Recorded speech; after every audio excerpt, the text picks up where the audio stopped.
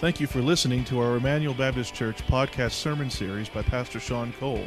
Emmanuel exists to display God's glory, declare God's gospel, and to disciple for God's Great Commission. If you have any questions about this message or would like more information about our church, you can visit our website at www.ebc-online.org. Now here's Pastor Sean. John chapter 14. John 14. We are back in the Gospel of John. We took a little bit of a detour during the Easter time, but we're going to get back in our study of the Gospel of John. And as we begin this morning, I want you to imagine two scenarios. Here's scenario number one. You're going through your Facebook feed, if you have Facebook. I know some of you don't, so just imagine that you do. But you're going through your Facebook feed, and all of a sudden you see a post from one of your friends about this practice of grave sucking. And you think to yourself, what is grave sucking? And you go to this website, and it launches you into this wacky world of the extreme fringes of evangelical practices. And so you find out what grave sucking is. These people go to the graves of dead Christians and they lay on those graves to somehow suck the anointing or the Holy Spirit out of that dead person. And a famous pastor and his wife went to the grave of C.S. Lewis, laid on his grave, and supposedly sucked the anointing out of C.S. Lewis's dead body. And then you're like, okay, this is weird. It takes you to another website where you go to some YouTube clips of this pastor who's famous for his YouTube clips of smoking the Holy Ghost, toking the Holy Ghost. He talks about smoking the Holy Ghost as if he is a drug. He talks about shooting the Holy Ghost up into your vein and giving you power. And you're thinking, this is really weird. Then you go to another website and there's this lady that's talking about gold dust, angel orbs, teleportation, out-of-body experiences, all in the name of the Holy Spirit. And then you come across this other YouTube clip where this lady talks about how the Holy Spirit's blue and he floats around like the genie on Aladdin. This is actually what she says. And she says the Holy Spirit's sneaky and funny and he's blue. And you think to yourself, what have I gotten into? And then scenario number two, a knock comes on the door. And you open the door and there are two gentlemen there in nice clean white shirts and black slacks with a little name badge that says Elder so-and-so. And they begin to talk to you about their religion, their God, their church. And then they start to talk about the Holy Spirit and they refer to the Holy Spirit as an it. A force, a misty fog that floats around the ether. And so you close the door and you think to yourself, this has been a bizarre day. I've been exposed to the extreme of these issues related to the Holy Spirit, and I've also had a major cult show up to my door and talk to me about the Holy Spirit. And then you sit down and you think to yourself, you know what? I don't really know what I believe about the Holy Spirit. It's not something that we talk much about these days. What is this teaching related to the Holy Spirit? So today I want us to see from the Scriptures what Jesus himself has to say about the person and work of the Holy Spirit. Because as we navigate through John's chapter 14, 15, and 16, we have some of the clearest teaching from Jesus on who the Holy Spirit actually is. So let's get back to the context here of John chapter 14. Judas has left to go betray Jesus. He turns to his disciples and says, "Let your heart not be troubled. I'm going to prepare a place for you. If I go to heaven, I'm going to come back and receive you to myself. And the reason that you can have confidence is because I am the way, the truth, and the life. No one comes to the Father except through me. And by the way, guys, I'm going to the Father. I'm leaving you, and you're going to do greater works than I've done because I'm going to the Father." And that's where we pick up in this whole conversation of Jesus telling them on the night of his betrayal, just hours before he goes to the cross, that he's leaving. that he's going to go back to heaven. And so, as Jesus begins to unpack and teach what this means for him to leave, he's going to introduce us to the role of the Holy Spirit. And so we're going to come back to this question a lot over the next 3 chapters because Jesus addresses it over and over again. So here's today's question. Who exactly is the Holy Spirit? Who exactly is the Holy Spirit? There's a lot of confusion out there. You see extreme behavior on Christian television in the name of the Holy Spirit, and you look at that and think, there's nothing biblical that I see going on there. You've got cults coming to your door maybe and having weird views of the Holy Spirit. And for us, as Reformed Baptist type people, we often don't talk a lot about the Holy Spirit. We talk about the Father, we talk about the Son, and sometimes the Holy Spirit gets inadvertently left off. We don't talk about him as much. And here's oftentimes what happens. In Baptistic circles, we're more afraid of what the Holy Spirit doesn't do that we fail to talk about what he really does, because we don't want to go to those extremes that we see out there. And so we need to get a clear picture from the words of Jesus, who exactly is the Holy Spirit? And what does he do? And how is he promised to us? He is, by the way, the third person of the Trinity. It's not the Father, the Son. It's the Father, the Son, and the Spirit. So let's listen to Jesus' words this morning. In John chapter 14, we're going to pick up in verse 12. John chapter 14, verse 12. These are the words of our Lord. Truly, truly, I say to you, whoever believes in me will also do the works that I do, and greater works than these will he do, because I'm going to the Father. Whatever you ask in my name, this I will do, that the Father may be glorified in the Son. If you ask me anything in my name, I will do it. If you love me, you will keep my commandments. And I will ask the Father, and he will give you another helper to be with you forever, even the Spirit of truth, whom the world cannot receive, because it neither sees him nor knows him. You know him, for he dwells with you and will be in you. That's as far as we're going to go this morning. But what I want us to do is to look at 3 truths that Jesus teaches us about the person and work of the Holy Spirit, right from this passage of Scripture. Here's truth number 1. And it may seem elementary, but in this day and age, we've got to address it. Truth number 1. He is a divine person, co-equal with the Father and the Son. In other words, the Holy Spirit is a person. He possesses all of the attributes of personhood. He's a divine person. Now, it's easier in our mind to think of God the Father as a person because we can understand father language. It's even more easy for us to understand Jesus as a person because he came in the flesh. He died on the cross. But when you begin to think about the Holy Spirit, it's harder for us to think of him as a person. And the King James Bible has not helped us in its translation, because what does the King James call him? The Holy Ghost. Now, what comes to mind when you think about ghost? Maybe I heard somebody say Casper, the friendly ghost. Or some phantom or fog or some type of mysterious mist. The Holy Ghost.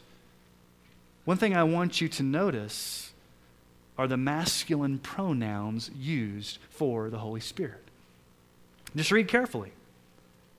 Verse 16, I will ask the Father, he will give you another helper to be with you forever, even the Spirit of truth, whom the world cannot receive because it neither sees him nor knows him. You know him, for he will dwell with you and be in you. Notice him, he.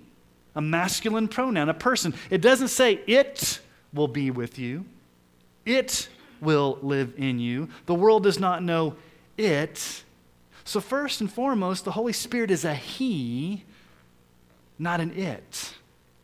He is a divine person, co-equal with the Father, co-equal with the Son. The Holy Spirit was not created. He's not somehow less than the Father and Son. He's not somehow subservient to the Father and Son. He's the eternal Spirit of God who has always existed. He is a divine person and possesses all the attributes of God. So we can call him God, the Holy Spirit. So we need to be very careful in how we speak about the Holy Spirit. We don't speak of the Holy Spirit as an it. We speak of the Holy Spirit as a he, a masculine pronoun. He, him. Now notice what Jesus says.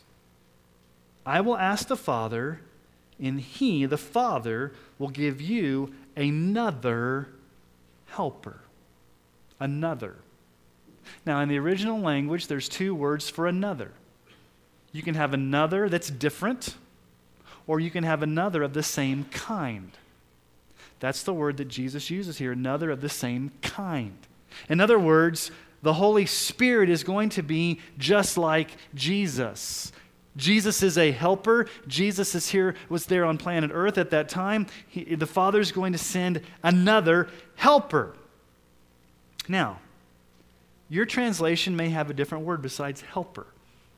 It may say counselor, comforter, advocate. Here's the reason why there's so many different translations of this word. There is really no good way to translate this Greek word into English. It's very difficult. It's the Greek word parakletos, and it's very difficult to translate.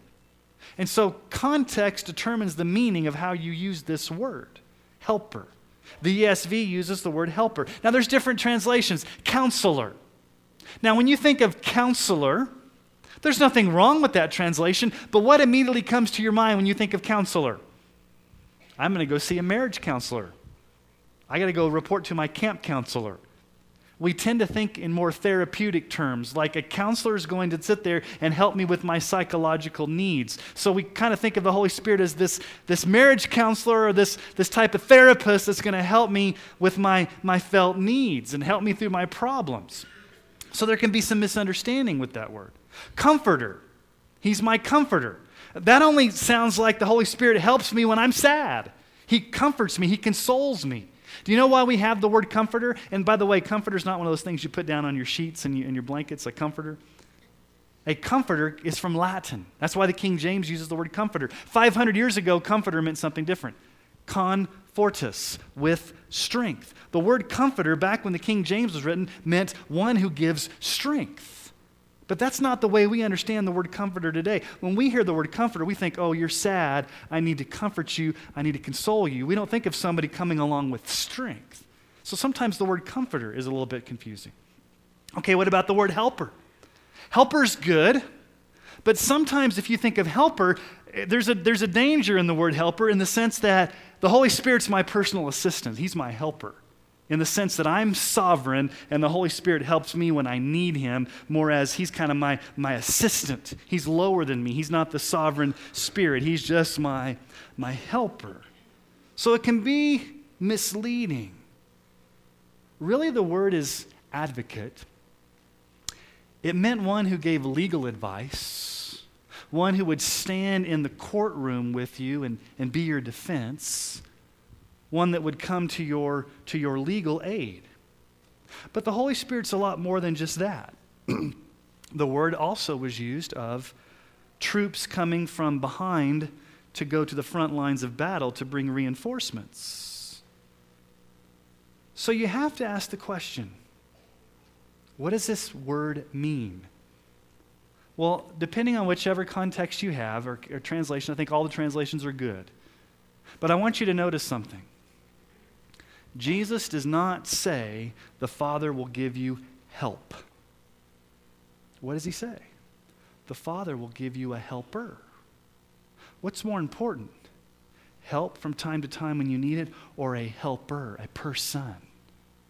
You see, the Holy Spirit's a promised person.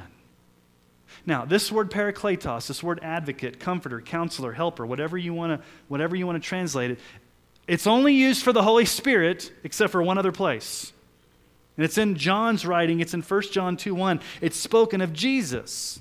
In 1 John 2:1, my little children, I'm writing these things to you so that you may not sin, but if anyone does sin, we have an advocate with the Father, Jesus Christ the righteous. We have an advocate with the Father.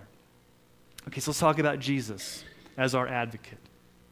Jesus came to earth, lived a perfect life, died on the cross, rose again, ascended back to heaven. Where's Jesus today? Jesus is at the right hand of the Father. He's our advocate. He's our go-between. He's our mediator. He's the one that stands in our defense so that if any of these accusations come against us, we're not guilty, we're secure in God's presence. And that's what Jesus did while on earth, did he not? He helped the disciples, he led the disciples, he taught the disciples, he protected the disciples, he gave aid to the disciples, he comforted the disciples, he counseled the disciples. But what's going to happen here in just a few hours in the context of John?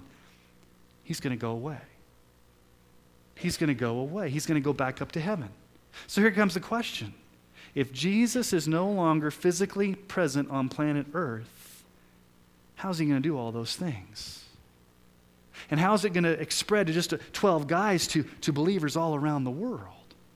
The way that Jesus is going to mediate his presence, the way that Jesus is going to carry on his work as the comforter, as the advocate, as the counselor, as the helper, is he's going to send the Holy Spirit to be another counselor, another helper, in the same way that Jesus was. And so we have to ask the question, until Jesus comes back, the Holy Spirit's been given to us to be everything that Christ was to the disciples while they were on earth. He will supply all of our strength. He will supply all of our counsel. He will guide. He will lead. He will teach. He will comfort. He will counsel. He will help. Because Jesus is physically in heaven. He's not on earth anymore. The Holy Spirit's the one that the Father's sending to carry on the work of the ascended Christ, to be our helper. Not just help, but helper, a person. So number one, the Holy Spirit is a divine person. He's the helper. Now, context determines how he helps. What does he help us with? There's a lot of things the Holy Spirit helps us with, and we'll talk about that as we go through this study. But in the context right here, Jesus is very specific about what the Holy Spirit helps us to do, helps us to understand. How is he our helper? It's in verse 17. So here's number two, truth number two. The Holy Spirit, he is the divine communicator of truth. He's the divine communicator of truth. Verse 16, I will ask the Father, he will give you another helper, not just help, but helper, a person, to be with you forever. Verse 17, even the Spirit of truth. Now, there's a second title here that Jesus gives to the Holy Spirit, Spirit of Truth. This is going to be repeated multiple times. So go over to John 15:26 for just a moment. Remember, the next 3 chapters is all about the teaching on the Holy Spirit. So here we have it. He's the Spirit of truth, verse 17. Go to chapter 15, verse 26. Jesus is going to repeat this. When the Helper comes, whom I will send to you from the Father, the Spirit of truth, who proceeds from the Father, he will bear witness about me. Okay, there's those 2 words again. He's the Helper. He's the Spirit of truth. Okay, go to chapter 16, verse 13. Chapter 16, verse 13. When the Spirit of truth comes, he will guide you into all the truth, for he will not speak on his own authority, but whatever he hears, he will speak, and he will declare to you the things that are to come. The Spirit of truth. The Spirit of truth. Now, it's very interesting, the grammar here. I'm not going to bore you with it, but the way it's constructed in the original language really conveys the idea that he's the communicator of truth. He's the deliverer of truth. He's the conveyor of truth. He's the one that makes truth known. He's not just the Spirit who is true. That's not the way it's constructed in the original language. He's the one that gives the truth. He's the one that communicates the truth. He's the one that delivers or even defends the truth. So you got to ask a question. If he's the Spirit of truth, if he delivers truth, if he communicates truth, How does he do that? How does he do that? Is it just generic truths that he lets us know? How does the Holy Spirit communicate truth? Well, there's two ways he does that. Number one, he does it in the actual written Word of God that he inspired. 2 Timothy 3:16. All Scripture, all the written Scripture from Genesis to Revelation, all of it, is breathed out by God and profitable for teaching, for reproof, for correction, and training in righteousness. So, this book you have in your hands does not just contain information about God. This is God's very breath. It's His very Word. And it's breathed out by the Holy Spirit. The Holy Spirit communicated truth to the writers of the Scriptures to make sure that what they wrote down was the exact Word of God without error. It's the God-breathed truth. Now, how do we know that? Because 2 Timothy 1:20-21 tells us this. Knowing this, first of all, that no prophecy of Scripture comes from someone's own interpretation. No prophecy was ever produced by the will of man, but men spoke from God as they were carried along by the Holy Spirit. So the Holy Spirit so powerfully moved in the hearts and minds of the writers of Scriptures that what they wrote was the actual God-breathed Word. And so what we have is truth without any mixture of error in the Scriptures that the Holy Spirit Himself inspired to write. That's why Jesus says in John 8:32, you will know the truth, and the truth will set you free. But notice what Jesus says here. It's very interesting. I've struggled with this. What does He mean by this? Look at verse 17. Even the Spirit of truth, whom the world cannot receive, because it neither sees Him nor knows Him. Now, why in the world does Jesus bring in this whole issue about the world not being able to receive or know the truth, or know the Holy Spirit, or see the Holy Spirit? You see, here's the issue. The problem is not with the Bible. The problem is not with the Holy Spirit. The problem is with fallen people who are in sin. You see, have you ever come across somebody and you've shared the gospel with them and it's just like a brick wall? They don't understand what you're talking about. It's like you're speaking a totally different language. You see, here's what happens. The fallen world, those who are without Christ, those who have not been, whose eyes have not been opened by the Holy Spirit, when you present truth to them, when they read the Scriptures, it means nothing to them. They can't understand it. What does Paul say in 1 Corinthians 2:14? The natural person does not accept the things of the Spirit of God, for they are folly to him. He's not able to understand them because they're spiritually discerned.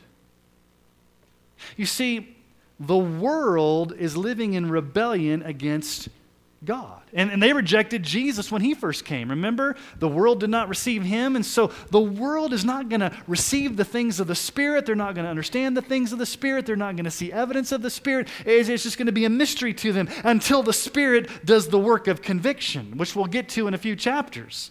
The Holy Spirit has to convict. The Holy Spirit has to convert. The Holy Spirit has to open those eyes. But lost people are blinded. That's why Paul says in 2 Corinthians 4:4-6, in their case, the god of this world, that's Satan, has blinded the minds of the unbelievers to keep them from seeing the light of the gospel of the glory of Christ, who's the image of God. So lost people are blinded to the glory of God in the gospel. For what we proclaim is not ourselves, but Jesus Christ is Lord, with ourselves as your servants for Jesus' sake. For God, who said, let light shine out of darkness, has shone in our hearts to give the light of the knowledge of the glory of God in the face of Christ. Until the Holy Spirit turns that light bulb on in somebody's heart and mind to show them the glories of Christ, it's going to be foolishness to them because they're blinded. So, how does the Holy Spirit communicate truth? Well, first of all, He communicates truth to us by the written scriptures that He Himself inspired. So we have the full, final, sufficient, infallible record of God's truth recorded for us in His very God-breathed words that the Holy Spirit was instrumental in making sure that we have. But, let me ask you another question. This happens to me every week when I do sermon prep. How many times are you reading the Bible and all of a sudden you're like, what in the world does this mean? Anybody ever, like, I have no idea what I'm reading here. There's another way the Holy Spirit does a work in you. It's called the work of illumination. You see, because we are sometimes dense and we are sometimes foggy and we don't know a lot, the Holy Spirit comes and does this internal work in your heart and your mind to help you understand His written truth. You see, there's a difference between reading the bare Word of God and reading this to where you understand it and it impacts you and it changes your life. There's a lot of professors at college campuses that teach religious classes and they preach out of the Bible, but they're not saved and they're not being changed by this Word. So, the Holy Spirit takes the written word that He's written and He makes it come to bear in your heart and in your mind to where it starts to make sense, it starts to make changes, and then it starts to apply, and you become changed through the power of the Word, and it's the Holy Spirit doing that work. So that's how He communicates truth. You see, there's one thing just to have the bare facts of the Bible. Like there's a lot of people that can do the Bible quizzes and Bible trivia, and they can spout off a lot of facts. There's another thing to spend some time in this Word and meditate over this Word and think deeply about this Word and let this Word impact you. And that's the role of the Holy Spirit. He does this powerful work in your heart to help you understand. So the problem's not the Holy Spirit. He's fully capable. And the problem's not the Bible. It's fully reliable. What's the problem? Us. We've got biases. We've got opinions. We've got prejudices. We've got sin. We've got blinders. We've got blind spots. We're disobedient people. And when we read the Bible, we can oftentimes come with our own agenda, and we need the Holy Spirit to do that work of illumination. What does illumination mean? It just simply means turns the light bulb on. He gives that light bulb exposure for us to understand what the Word of God is. That's why Paul prays a prayer in Ephesians. It's an interesting prayer that Paul prays. He prays for believers, okay? He's not praying for non-believers. He's praying for believers. In Ephesians chapter 1, what's Paul's prayer for the believers at the church of Ephesus? In Ephesians 1, 16 through 18, Paul says this, I do not cease to give thanks for you, remembering you in all my prayers, that the God of our Lord Jesus Christ, the Father of glory, may give you the spirit of wisdom and of revelation in the knowledge of Him. Here's his prayer. What's the Holy Spirit going to do? What's Paul praying? Having the eyes of your heart enlightened, or the eyes of your heart opened, that you may know what is the hope to which He's called you. What are the riches of His glorious inheritance in the saints? We sing that song, right? Open the eyes of my heart, Lord, I want to see you. We need to have the eyes of our hearts opened when we read this truth so that we can understand it, so they can take root in our hearts, so that we can begin to actually apply it and live it out. And that's not coming from our own power. That's the power of the Holy Spirit taking the written word that's fully sufficient and making it come to bear in our hearts and minds through that supernatural work that He does. So, the Holy Spirit, number one, He's a divine person. He's the helper, the advocate. Not just help, but the helper, a person, not an it. Number two, He's the divine communicator of truth. He's the Spirit of truth. He leads us in the truth. He guides us in the truth. He wrote the truth. But here's number three. The third truth about the Holy Spirit that's addressed in this passage of Scripture. Truth number three, He's the divine deposit who permanently lives in us, guaranteeing our eternal life. Now, notice the words that Jesus uses here. Look at verse 16. I will ask the Father, He will give you another helper to what? To be with you for just a little bit, right? that what your Bible says? I'm making sure you're awake. To be with you, what's your Bible say? Forever. To be with you. Okay, to be with you. Even the Spirit of truth, whom the world cannot receive because it neither sees him nor knows him. You know him. Why? For he dwells with you, and he will be in you. Those are some important words. He will constantly be with you forever. And he will dwell with you. Dwell. That's a word in the original language that means permanent residence. That he will live, he will abide, he will take up permanent residence in your heart as the very Spirit of God. It's what we call a timeless present tense. It never ends, his presence in your life. It doesn't mean the Holy Spirit's going to come and go. You get a little bit of the Holy Spirit here, you get a little bit of the Holy Spirit there, you lose him, he comes back. No, he comes to live inside of you, to be with you forever.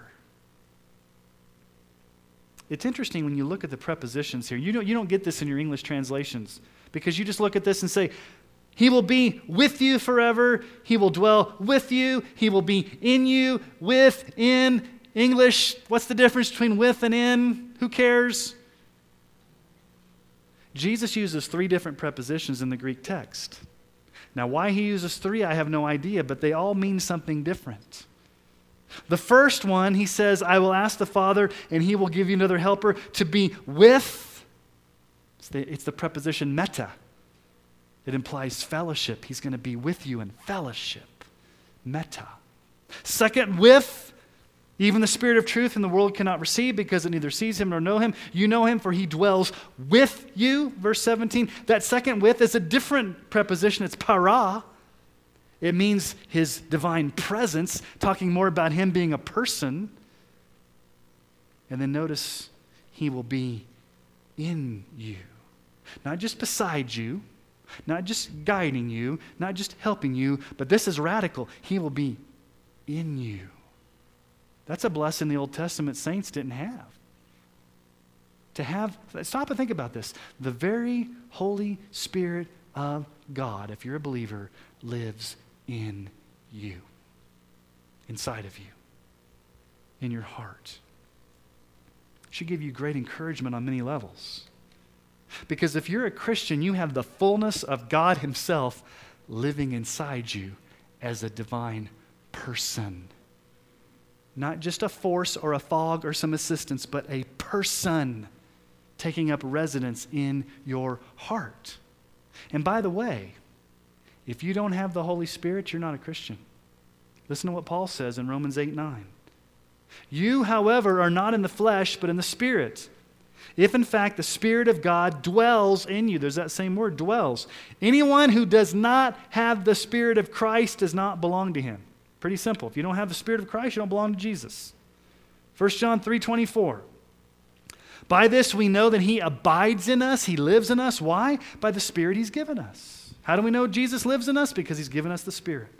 1 John 4:13. By this we know that we abide in him and he in us because he's given us his Spirit. He lives in us. Now, why do I say a deposit?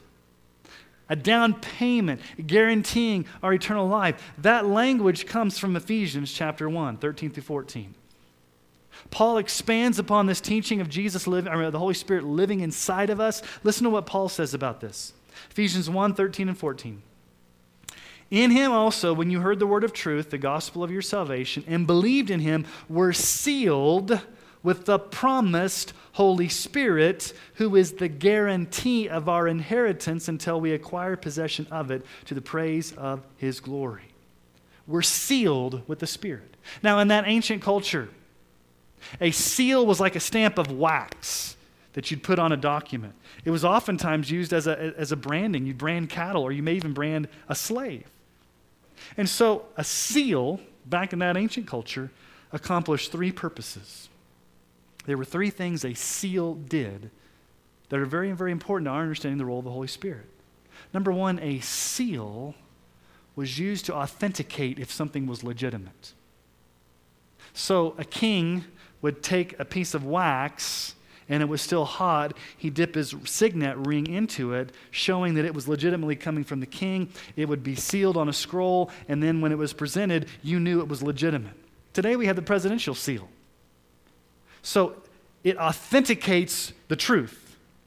That's a beautiful thing, because here's the point of that. If you are a Christian, the Holy Spirit has authenticated that you truly are a Christian.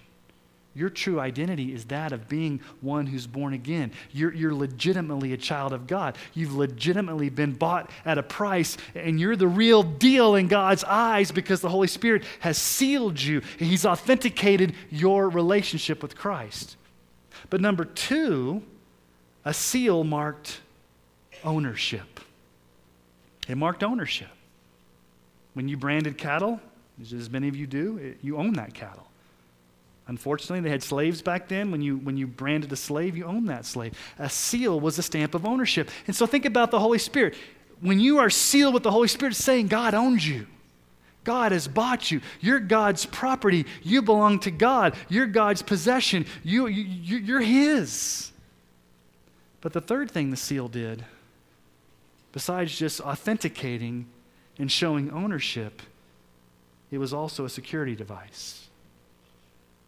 If a scroll had been tampered with, you knew it had been tampered with if the seal was broken. If the seal was broken, it had been tampered with. The document had been tarnished. So think about the Holy Spirit being the seal. He Himself is the seal. He doesn't do the sealing. He Himself is the seal. In other words, He is the one that secures you forever. Because He lives inside of you. He will be with you. He's the one that is your guarantee. And notice what Paul says. He's the guarantee. Back then, when they had a guarantee, it was like the first down payment on an installment that you promised to pay at the very end. So when you go buy a house, what do? I've known one person in my life that bought a house at full price. Walked in on a handshake and paid cash for a house. Anybody done that? Some of you have. Bless you. You got the money to do that. Most people, what do? You go put a down payment on a house. And what's your down payment? Your down payment is a promise to the bank that you're going to make your monthly mortgage payments over 30 years and you're going to fulfill it, right? And then at the end, you get to burn the note because you technically own the house. It's the same idea here. The Holy Spirit is God's down payment that He's put inside your heart to promise you it's the first installment, it's the down payment, I'm making good, and your final payment's going to be when you get to heaven and you step foot into your inheritance, you will have eternal life. And so think about it. If the Holy Spirit's the seal and the Holy Spirit's the guarantee and the Holy Spirit promises to live in you forever, is he gonna renege on the deal? Is He somehow going to drop the ball? Is He somehow going to cease to exist Himself? No, He's not going to fail. He is God's promise to you that you're a child of God and that you will get there at the very end to heaven. That's why Paul can say in 2 Corinthians 1:21-22, it is God who establishes us with you in Christ and has anointed us, and who has also put His seal on us and given us His Spirit in our hearts as a guarantee. A guarantee of what? Guarantee that we're a child of God. Guarantee that we'll never be lost or fall out of salvation. A guarantee that we will have eternal life. We will have our inheritance. So let's ask the question again. Who's the Holy Spirit? He is a divine person, not an it. He's the helper, the advocate, the counselor, the comforter. An actual person, fully God. He's also the divine communicator of truth. He has written this truth so it's full and final and sufficient for everything that we need, but He also communicates this truth deep into our hearts and minds, and He's also the guarantee. He's also the guarantee promising to permanently reside in us. Jesus says He will be with you, He will dwell in you, and He will live in you. I don't know about you, but this is a great cause for joy. It's a great cause for security. It's a great cause to thank God for the gift of the Holy Spirit. Romans 5:5. Hope does not put us to shame because God's love has been poured into our hearts. How? Through the Holy Spirit who has been given to us. Let me just challenge you with something here. You and I would never, ever be able to experience God's love without the Holy Spirit. You and I would never be able to experience salvation without the Holy Spirit. Guiding us into truth, opening our eyes to the truth, convicting us of the truth, and then coming to live inside of us as God's gracious gift to us that we can forever experience His love. So let's be thankful this morning that God has given us the precious gift of the Holy Spirit. He's been poured into our hearts as our helper, not just help, but our helper, is the Spirit of truth and the promise to live in our hearts forever as that guarantee until we step foot into heaven to receive our inheritance. So let me ask you to bow your heads this morning. And would you just spend a few moments thanking God that He sent the Holy Spirit of truth to be your helper. And maybe during this time you need help. Maybe there's something you're struggling with. Maybe there's something that you're dealing with. Maybe there's something that you're just grappling with and you need help. Well, you're going to get more than help this morning. You've got a helper. So would you go to the Lord and ask the Holy Spirit to give you strength, give you help, give you guidance, give you direction. He is the Spirit of truth. He will guide you into all truth. Would you spend a few moments this morning drawing upon the Holy Spirit as the divine person that God has given to be your comforter, your counselor, and your strength?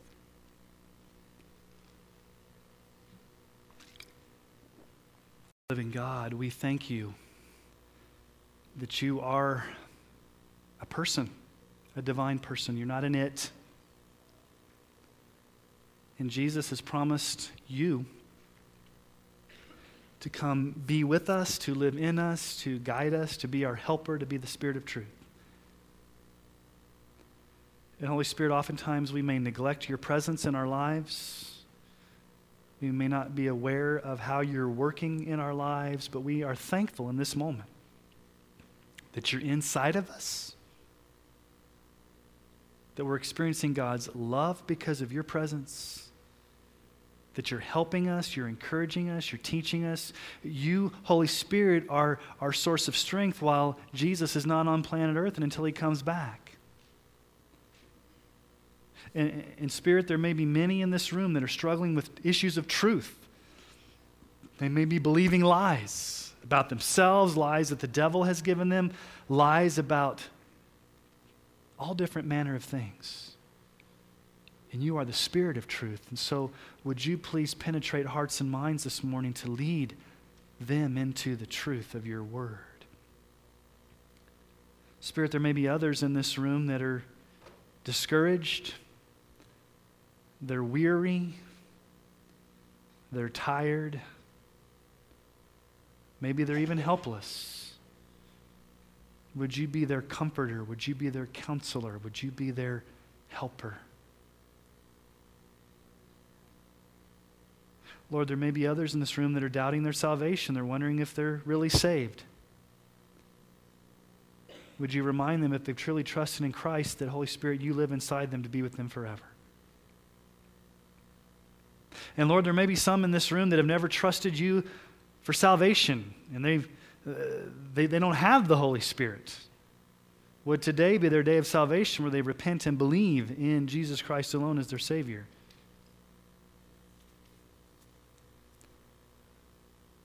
Thank you for granting us grace upon grace when we need it the most because of your great love for us, Lord. It's in your name we pray, Jesus. Amen.